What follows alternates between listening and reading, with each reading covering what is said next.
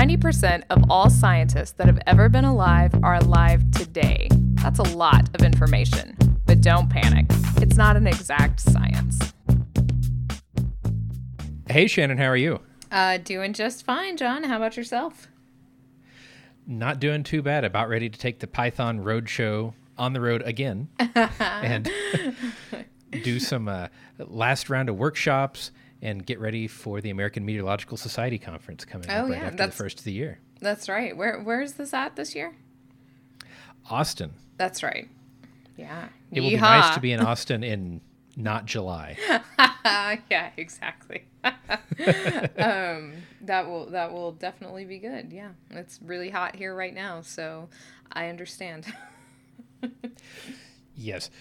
But we're actually really excited to be joined today by a special guest to talk to us about some high-resolution imaging and some really interesting technology they've been developing. So we're happy to welcome Gene Cooper to the show. Hi, Gene. How are you? Good. How are you? Excellent. Doing pretty great. Would you mind telling us a little bit about yourself, introducing yourself as if you're on a panel? Sure. So, Gene Cooper. I'm one of the owners of Giga Macro, along here with Graham Bird, and this is a company that has evolved over time from doing national parks work and museum exhibits, and now our main focus is Giga Macro, which is high-resolution imaging systems. So, what is your background? And you can go as far back as you want, but how did you get to where you are today? Sure. So I'm personally trained as a photographer and artist. So, I went to art school years ago and then did my master's at ASU on interactive arts. So I sort of come at it from that background.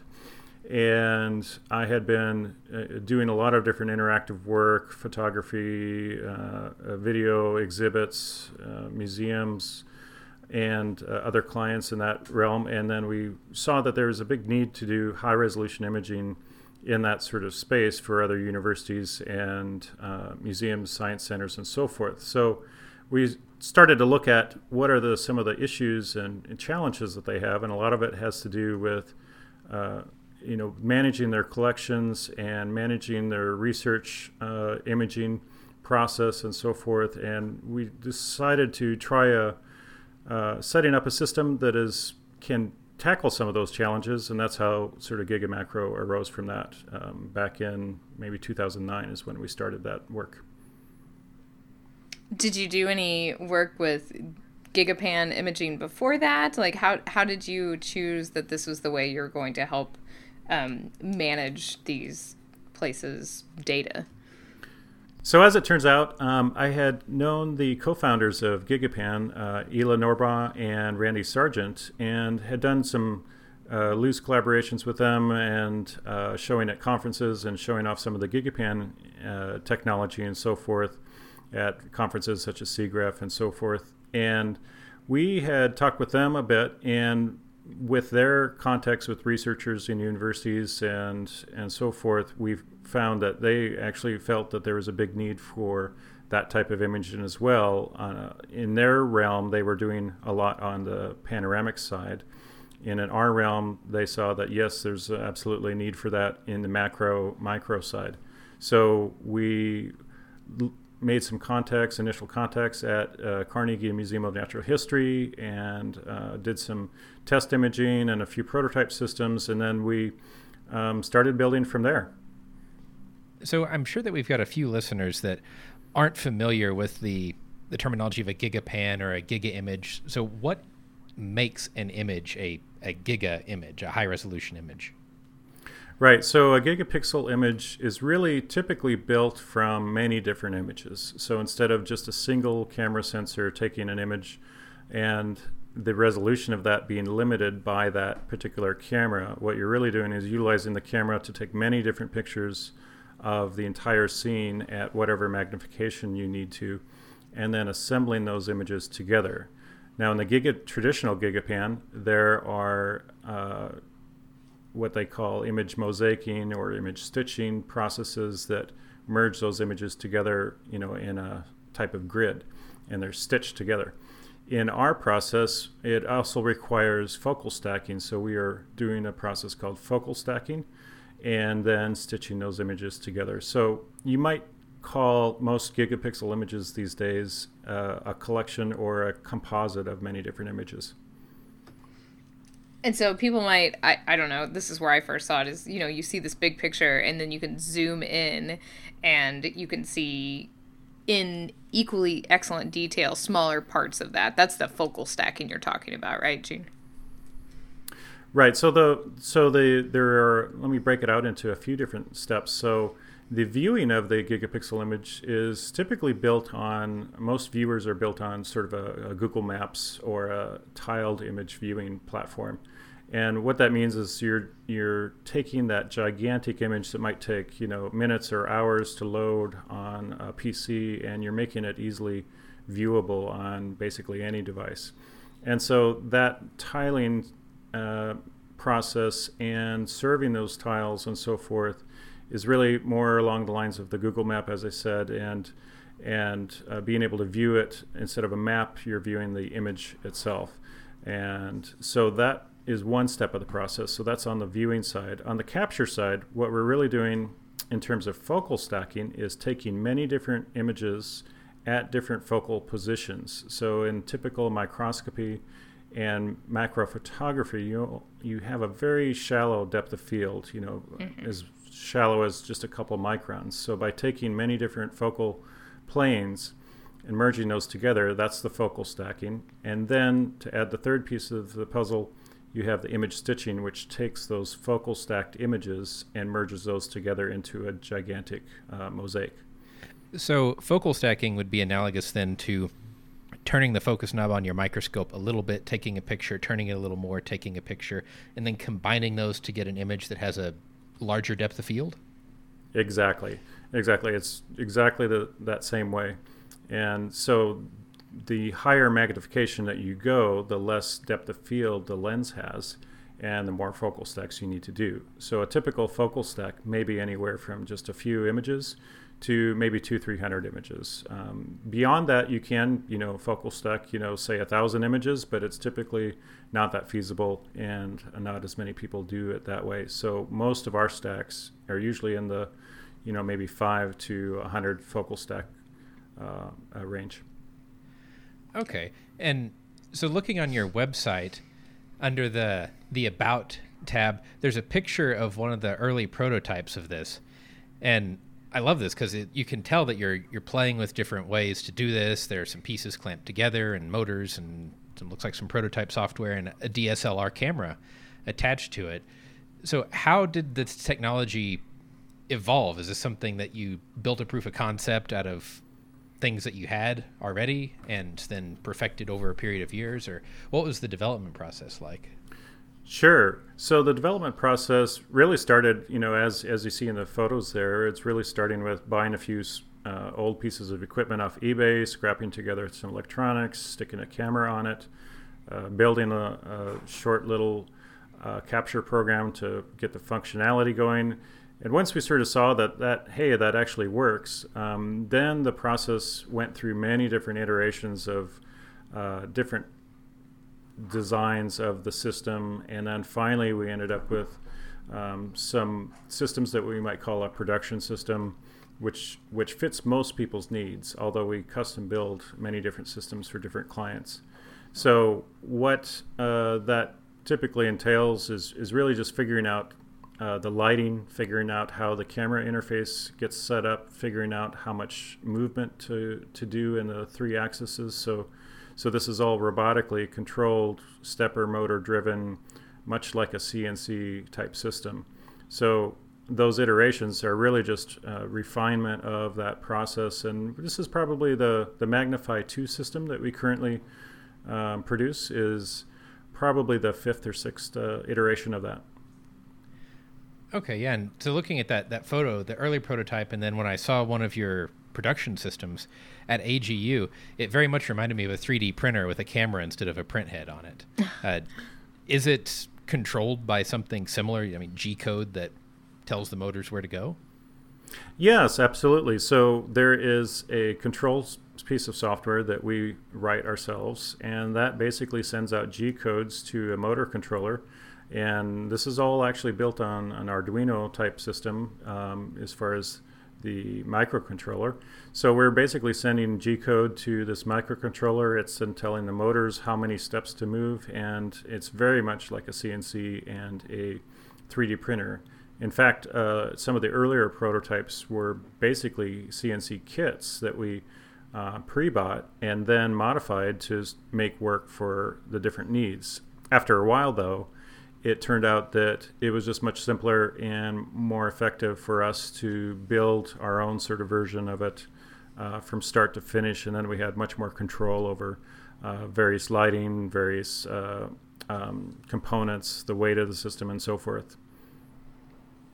So I noticed that you also, in addition to somebody can send you a sample and you can take these pictures, but you also send people these whole setups that you guys have built too, if they want to rent them for a certain amount of time, right?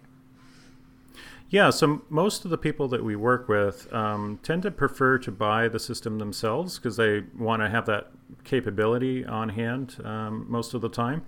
We do have some rental systems that we send out from time to time.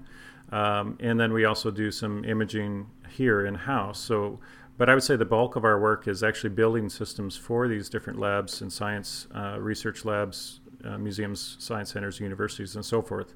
Okay. That seems really fun, though, that you get to still keep a finger in all of it, right? Getting to not only build the system and satisfy that part of your creativity, but also people sending you, like, bugs or rocks or whatever to look at. It seems like that'd be fun. Oh, yeah, absolutely. So I really enjoy finding all these different and learning about all these different subjects and topics and so forth. So that's part of what keeps me really energized in the process. And, there's probably not a client that we work with that where I don't find something really fascinating about their work and come away thinking with new ideas and new thoughts about how to better image parts like that and things. So it's quite fun and engaging that way. You guys have this really great picture of the cicada that you can actually go on to your Gigamacro website and explore. And it's so funny to me because as soon as we got our scanning electron microscope, we found a cicada and stuck it in there. So like these poor bugs are totally. Oh yeah, yeah.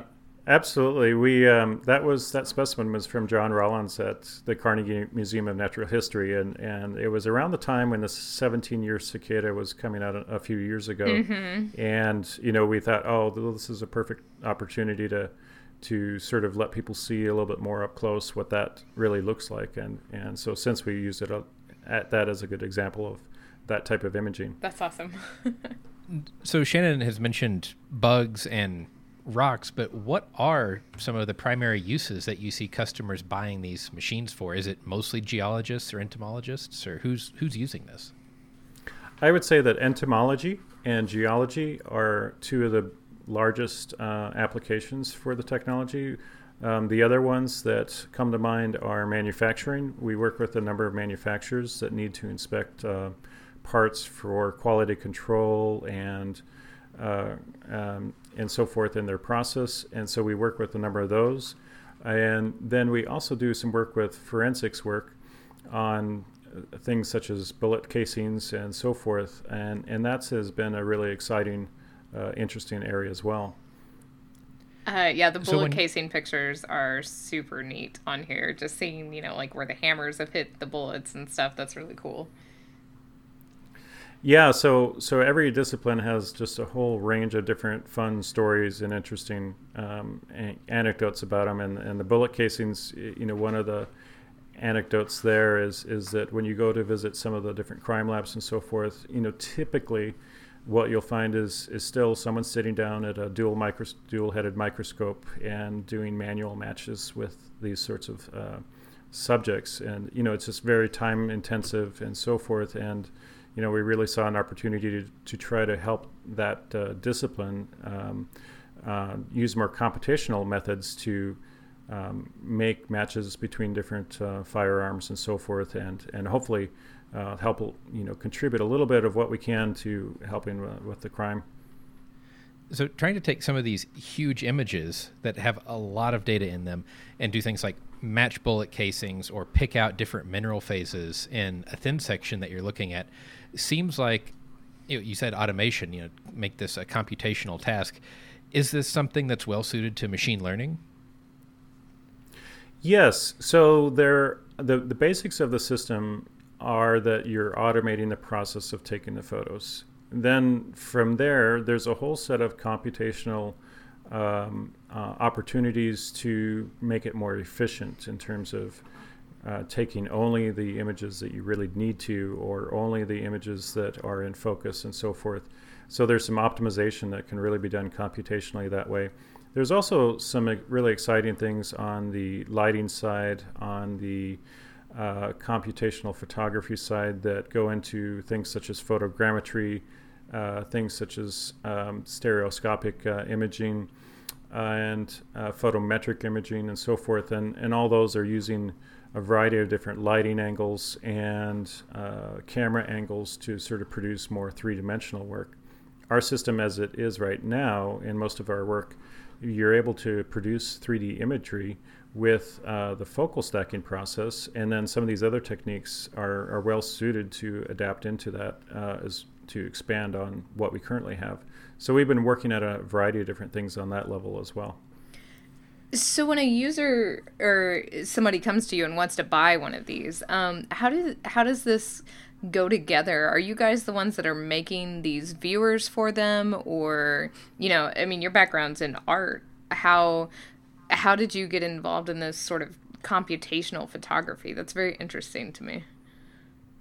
Yeah, so I'll try to give you a short history of it. So back in the day when we were still making images in darkrooms and so forth, I actually made lots of panoramas, not stitched panoramas, but seamless panoramas back then. And so that had a bit of a passion for me back then, as far as taking multiple exposures and in the darkroom making panoramas. And there's a long history of people doing that. Mm-hmm. So then moving into my work at Arizona State and other learning, we got to do a lot more programming and get introduced to that. So learning all these different techniques and just sort of evolving that from there. So I started as an artist, but just by sheer necessity, I've had to learn a lot of different tools to the point to where we write a lot of the software ourselves. On our particular software, we write all the capture process. We write a piece that we call a workflow manager, and then we write the viewing applications that deliver the end results to the public. And then for some of the items that already have off-the-shelf sort of products out there, such as focal stacking and image stitching, we use off-the-shelf components for that. Okay. So we do a variety of mix and match and best-of-breed products that we integrate into what we do, and we see a lot of advantage to that. So in terms of the overall system, we see as the real value of being able to marry all these things together and integrating them together in a seamless application. So the user gets handed everything they need, then they've got their stack of bugs and you hand them all this stuff and they can easily use it. Right, exactly. Awesome. And we've seen it happen a lot of times where, you get a microscope and then it's like, okay, now you have to figure out, how to yes. plug a camera into it, or you do that. So we try to take all that guesswork and self-learning out of it as far as, what's required of the user. And we try to package that all together into one system. So what they get is everything from the camera to the computer to the robotics to the just everything as a turnkey system. Now some users are quite adept already at all these different technologies, and they can really expand on that quite quickly.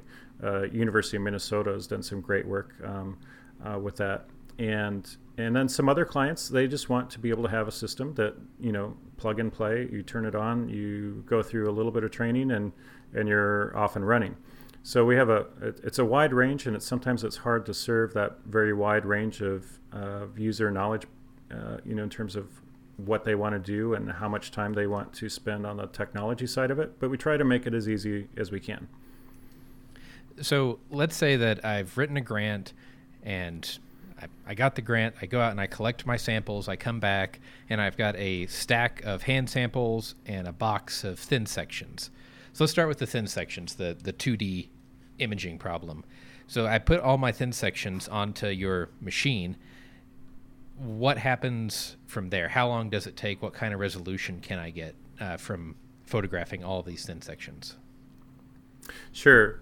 So that's a typical big question, and part of the benefit of the system is being able to sort of choose your resolution. So that makes this particular question difficult, because that's the first thing we usually ask is, well, what resolution do you want to have it at, or what magnification do you want to use? And so most of our customers are on the thin section side are usually going anywhere from 3x magnification to 10x magnification. Some of them are going beyond that, but typically we're in that ballpark. So for a 5x thin section, for example, it might take an hour to image that. And then to post-process that, is about the same time or a little bit longer.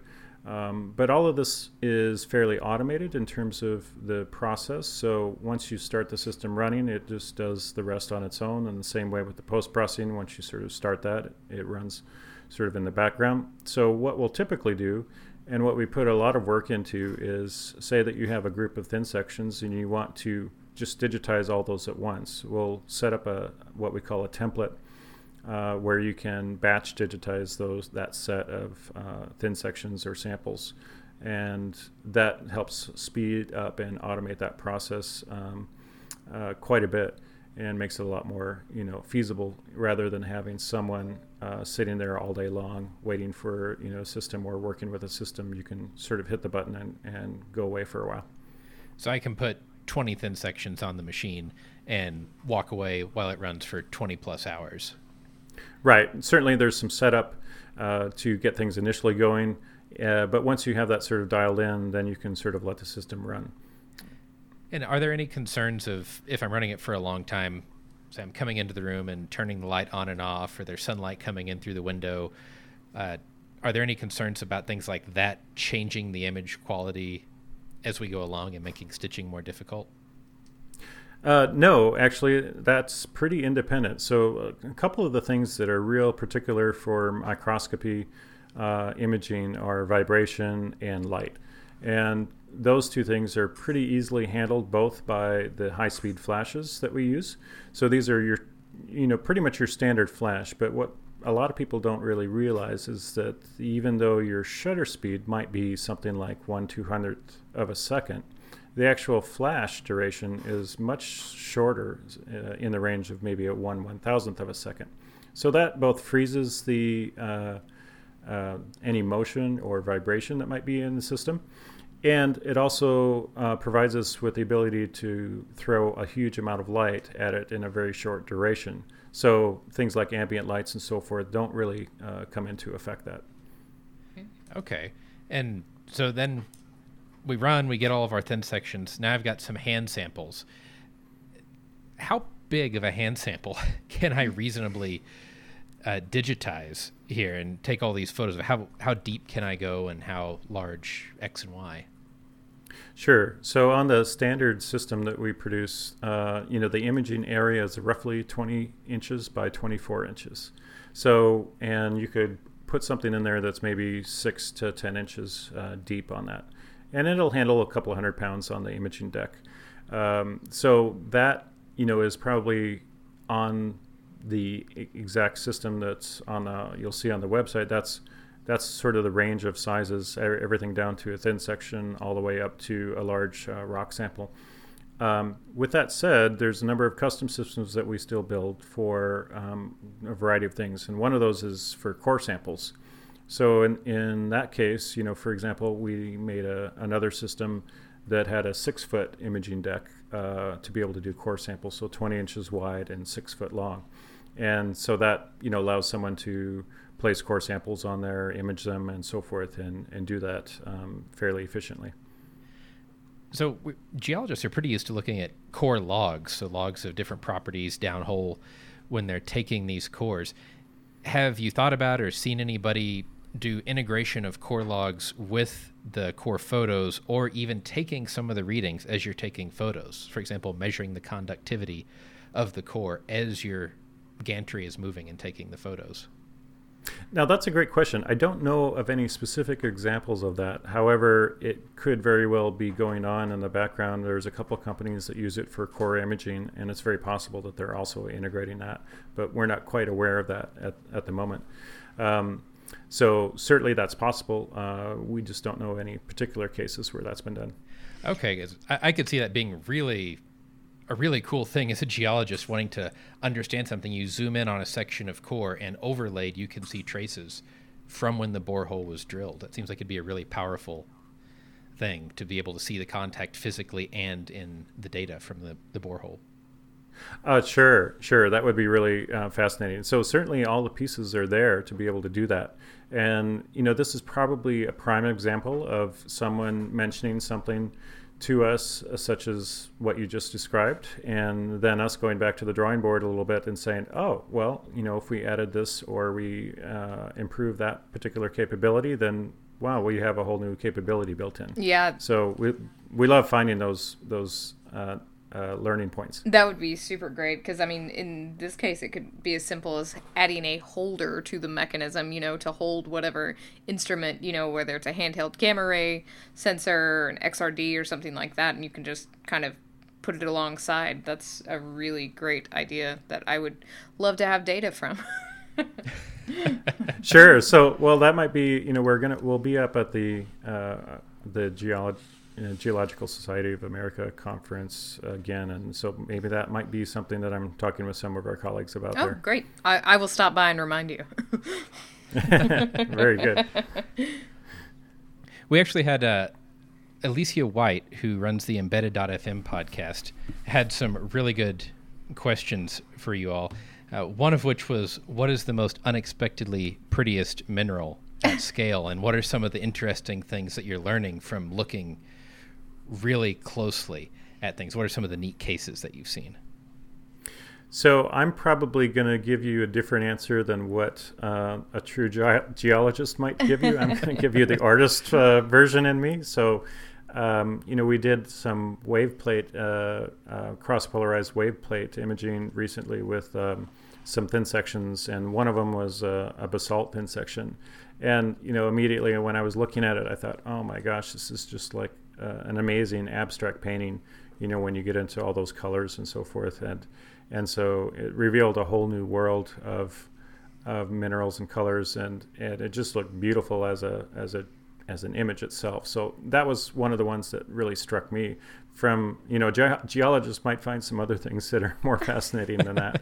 But well, I will say, when I was looking at, you've got some images of some igneous rocks up on your website, and I told John before the show, I was like, if you're into those kind of rocks, these are pretty nice, but I do boring sedimentary rocks, so, Well, I remember you said that doing the cross-polar work, as an undergrad sitting in mineralogy lab, the first time when you're looking through a petrographic microscope and you slide the cross-polar in, it's just amazing how things light up. Yeah, absolutely. And then adding the wave plate on top of that was another new thing that we were more recently exploring. So yeah, you get some really cool colors, especially on those igneous rocks. Just like you said, those are the pretty rocks. That's for sure. And so one of the other questions she had was, one of the applications on your website was looking at circuit boards and doing some manufacturing inspection, and you had mentioned that earlier. She said if there was a chip, a microprocessor that had some code in Flash that she wanted to read out, could you actually read that code off the Flash if you did something like decap the chip? So that's a good question. So to my knowledge, the answer is no. That's probably in the Blade Runner science fiction, maybe Star Trek sort of realm as far as that goes. But this is all an optical process at this point. So given that most of that is magnetically charged particles and so forth, that's pretty hard to do. Incidentally, one of the aha moments, in terms of technology, or imaging technology components, was taking a hard drive, disk apart, and I thought, oh well, this would be really cool to see all the detail in the hard drive disk, and everything. And I thought, well, that'd be fantastic. And when you get it down to it, it's just a bare piece of metal. It's all magnetically charged on there. You can't see anything. So right. unless you get to an electron micron stage. But in terms of the flash, we do some imaging of flash and chips, in particular MEMS chips and so forth. And those are just fascinating as a mechanical electro device, to explore and look at. And we do have some customers that work with us on those applications as far as doing quality control and so forth. But as far as being able to read the actual data stored on it, now that would be a little bit hard as far as I'm aware. But you can get down to actually looking at silicon architecture with your system. Sure. Wow. Sure. Now if you go onto our website and you're looking for, if you just type in wafer, for example, in the search, you'll see some different silicon wafers. Now those you can actually see the circuitry and transistors and so forth in those wafers. So those are quite fascinating to look at and to explore. In fact, we couldn't figure out what one of these wafers was when we found one, on a stray eBay site or something like that. And sure enough, if you zoom in far enough on it, you'll see the serial number and everything on some of the wafers. So it was kind of fun. So as I get older, I'm going to need one of these systems, just in general, right? There you go. Talking about that kind of resolution, I mean, how big are these data sets? So they can get fairly large. So in terms of resolution of the image itself, we get down to about 1 micron per pixel. Now, of course, for those of you that are microscopists, there's a big difference in terminology of whether you're talking about optical resolution, like the ability of the lens to resolve a particular detail, versus pixel resolution, which is how many pixels are represented in that space. So it's a combination of those that really determines the ultimate resolution. But in terms of pixels per millimeter or pixels per inch and so forth, it's in the 1 micron sort of range. Now, with regard to the file sizes, those can get fairly large. I would generally say if you have a gigapixel image, a 1 gigapixel image, which is 1,000 megapixels, you're generally looking at a file size in a Photoshop format of around 1.5 to 2 gigabytes. So that's about the storage of the final image. And we typically store in Photoshop large format, mainly because it's one of the few formats that can handle those very, very large files. And even there, we've had to go beyond that for a couple images that go even beyond the Photoshop large format. So the file sizes can get large. We have large servers here that handle the data, but what we usually start people out with is just your standard, 4 terabyte, 8 terabyte drive, and you can easily manage that data. And hard drives being what they are today, it's fairly easy to expand your storage. I love the phrase, your standard 4 terabyte drive. Like something we would have said, know. Yeah. Oh, yeah, no big deal. Well, and I mean, bits are getting relatively cheap now to store, but I'm curious, you said that the processing time can be as long as the imaging time, the time to actually do the focal depth stacking and then putting the image together.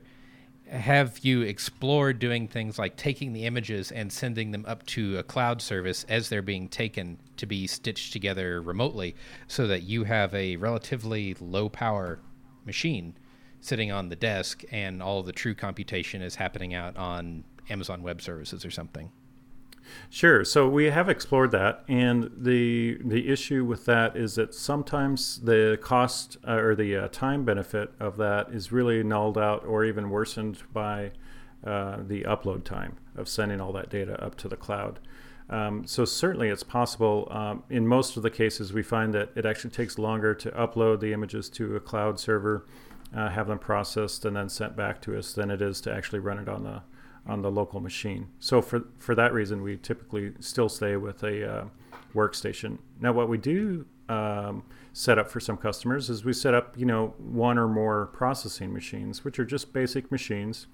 If they're all networked together, then they can access the same data, and they just make the process a lot quicker by leaving the capture system open to take photos and leaving as many processing machines as you want to compute that imagery. Okay, yeah. So that makes sense, and I guess you deal with a lot of people that have probably limited upload. Some universities have some amazing connections. You'll get 100 meg symmetric connection or something. But if you've got somebody that's running the system on a 1 meg upload, I can definitely see that being an issue for as many photos as you're taking. Sure, and I guess I should mention, so the project files, so say that you have take a 1 gigapixel image. Let's take, for example, a standard thin section slide, taking it 5x. You probably have, if I go back to my projects that I've done here, you probably have about 20 gigabytes worth of data that you're probably taking. The end image is probably more like 2 gigabytes. So you've actually got a lot more data that you have to upload before you get to that final file. So that even more so makes it less efficient to upload to the cloud. Right. So if I did want to get started and explore whether using a Gigamacro system would be right for my research application, what are some of the options that I have in terms of sending you a sample or buying a machine, and what's the cost of these things look like? Sure. So we're always happy to do some sample imaging for you if you have something and you want to take a look at it, see what the options are and so forth. So that we do pretty regularly for a lot of different folks. And so what we typically do is have you send us a couple samples. If you want, we also set up a little demo so that you can see exactly how the system works, and answer questions. And then from there, we will upload those to the viewer to let you play with those and sort of have the experience of having a machine there. And then from there, based on the type of imaging you're looking at, we'll send you a quote and a timeline for when we could get you a system. So the base price starts around $48, and most systems are somewhere in the $48,000 to $60,000 range, depending upon what you set them up with. Now that does include all the lenses and equipment and software licenses and so forth, and computer and all that sort of stuff together with it. So that's sort of the ballpark range that I would say. Okay. And if folks wanted to actually see one of these systems in operation, you all do go on the road some, right? Yeah, we usually go to a number of different conferences. We also have a couple distributors in the U.S. that have systems on hand for demos. And then, a lot of times, some of our customers, such as Cal and Bentley at Northern Virginia Community College, they have 3 systems there, and they've been always very kind and generous with their time to, answer questions or let someone take a tour of their work. And they've been doing some of the best work around with both GigaPan and Gigamacro imaging. So they've really been building up a huge teaching collection and educational set of content there. I'm still in shock. They have 3? That's impressive. Yeah, they have one that, so Northern Virginia Community College has an early prototype system, and then they have 2 of the Magnify 2 systems, and they've just been doing some fantastic work with all of those systems, and have really dedicated a lot of their effort to building this very impressive teaching collection of content and data. Do you ever get to take this into the K through 12 theater and just show it off? I know kids love seeing stuff that's magnified. I can't imagine some of these entomology pictures going over really well with kids. Sure. Yeah, we have a great time. We go to a lot of different schools in the local area here. And, that's part of we never really expect to, get anything financially back from those exhibits. We just love to interact with them and show at that. So we go to a lot of maker fairs. We go to a lot of school events. We go to a lot of science fairs for K through 12 and so forth. And it's really a lot of fun. And often, as the case usually is with kids and everything, You think that, oh, okay, I don't know if they'll quite pick up this, but in fact they're actually way ahead of you on everything. So yes, exactly. Every time. Well, I mean, pinch to zoom is so natural to kids now. I can just imagine they expect to be able to look at an image and pinch to zoom down to the micron level. That's true. That's just not that big of a deal sure. to them. Yeah, in fact, at one of the Maker Faire events here in the Bay Area, we had, this is a few years ago, we had, our viewer running, and there's a little game controller and stuff to be able to zoom in and work around the imagery. And my daughter, who was, I think, 3 or 3.5 at the time, just kept playing and playing and playing with it, and worked out great for us too, because it really showed the interaction quite well for that. So. It's also a great way to find memory leaks when somebody keeps zooming That's around right. on images. Yeah. If you want a beta test, set your kids down in front of it. Exactly. Brilliant. So what's some of the upcoming technology that you're most excited about? Where do you think the field of imaging is going to be in, say, 5 or 10 years? Yeah, so I think a lot of the direction is going into computational photography and a variety of different processes so using things much more efficiently in terms of the computational power, and not being so reliant upon large monolithic systems. So for example, there's a lot of work in the DIY community and so forth, and the Raspberry Pi has just exploded in terms of its capabilities and so forth. Now, typically, you're not going to use those lenses for microscopy work, but just as an example of where things are going, you can get a Raspberry Pi with a whole Linux processor and computer board and everything, with a camera for, well under $50. And so you gang a lot of these together, and suddenly you have a pretty powerful system. So I think a lot of the directions are going into really making use of this sort of agile programming and rapid development of small microservices and devices that can interact and work together as one. All right. I think that's a great place. And if you've got multiple, I can imagine if you have multiple imagers, it's almost like doing parallel computing physically. You can take multiple images at once and really speed up the process. And that'll be possible as hardware costs come down. Exactly. And as an example of that, there are different photographic photogrammetry systems that, where they set up a Raspberry Pi and a whole array of cameras, and can do that fairly affordably. And then they're all taking photos at the same time, sort of like a Matrix style type thing where you're snapping things and doing very fast capture there. So all that's come from, very expensive technology in the past to very, very affordable things. And that's sort of opened up the world for a lot of different developers such as ourselves to really utilize that technology in the future here. All right. Well, is there anything else that you'd like to add? No, we just really, one of the things that I'd love to add to the talk here is really just an invitation to anyone to contact us. And we love to learn, and we love to learn about your work and all sorts of different disciplines. And that's really what feeds our energy and our creativity a lot. And so we love those interactions, collaborations, and so forth. And so even if you're not going to buy a system, feel free to contact us and say, hey, I was thinking about this the other day, and do you think that this would work? And we're happy to answer questions and contribute where we can there.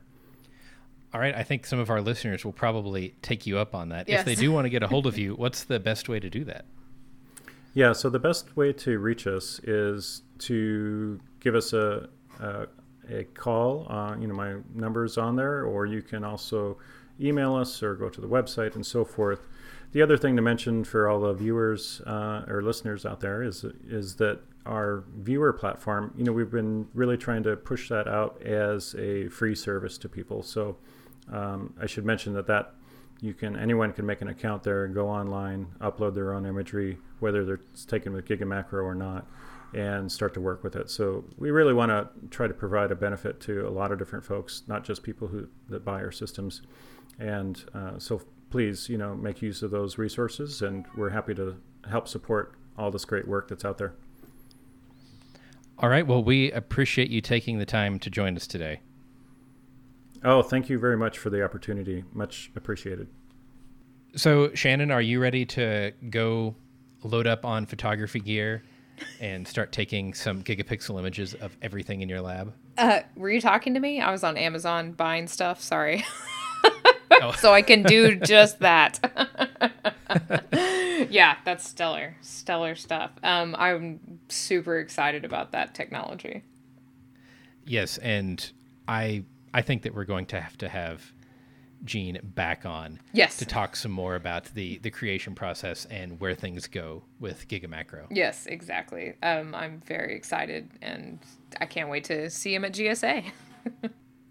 Right, but without further ado, I think it's time that we move on to everybody's favorite segment of the show, Fun Paper Friday. Yay! Oh, so we got a rubber band one finally, huh? We did. So this comes to us from listener Steve. I think we may have mentioned something about rubber bands at some point on the show. You were talking about spin stabilized rubber bands flying across a room. Yeah. Yeah. And so he sent us this little short article by J.B. Brown called Thermodynamics of a Rubber Band. So this is from the American Journal of Physics from 1963. Which is great because we had challenged Steve to find something. And it's really interesting. I don't know if you knew this previously, but it basically talks about the negative expansion coefficient associated with this weird thing about rubber bands, right? If you stretch a rubber band, it gets hot. But conversely, when you let go of it, it gets really cold. And you can tell this when you're doing it. And that's the weirdest thing ever, right? Because it seems kind of, I don't know, counterintuitive maybe? I don't know. Well, it does, because if you think about a gas, you take a compressed air can and spray it, and it gets cooler. The gas is adiabatically expanding, and we've talked about this on here before. Adiabatic expansion is cooling. Adiabatic compression is warming. We talked about it on the hurricane show. We said it's the whole basis for how hurricanes work. And now we're saying, but when you stretch this thing, it gets hot. When you expand it, it gets hot. And when you contract it, it gets cold. And it seems like physics is broken. But this isn't the only material that has this. If you think about water, below 4 degrees Celsius, when you get towards the freezing point of water, instead of getting less volumetrically large when it cools, it actually starts getting bigger as it cools and smaller as it warms up until that 4 degrees Celsius point. Yeah, right. This has to do with a bunch of physics of lakes. You talk about lakes overturning, and that sort of thing has to do with this weird property of water. And, you know, the freezing point, that 4 degrees C special thing, which I'm sure we can talk about in a whole nother show. It's true. And so this negative thermal expansion coefficient is a little counterintuitive. But in this paper, Brown talks about doing an experiment where you can hang a 1 kilogram weight from a chain of rubber bands and point a heater at them and lift the weight off the table. Yeah, I thought that was really awesome. And I'm definitely going to try this.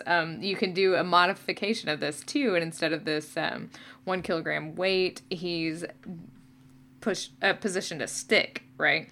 And this horizontal stick. And by doing this, heating up parts of the rubber bands, you can make the stick move like within 10 centimeters, I think he says. Yeah, that's impressive, right?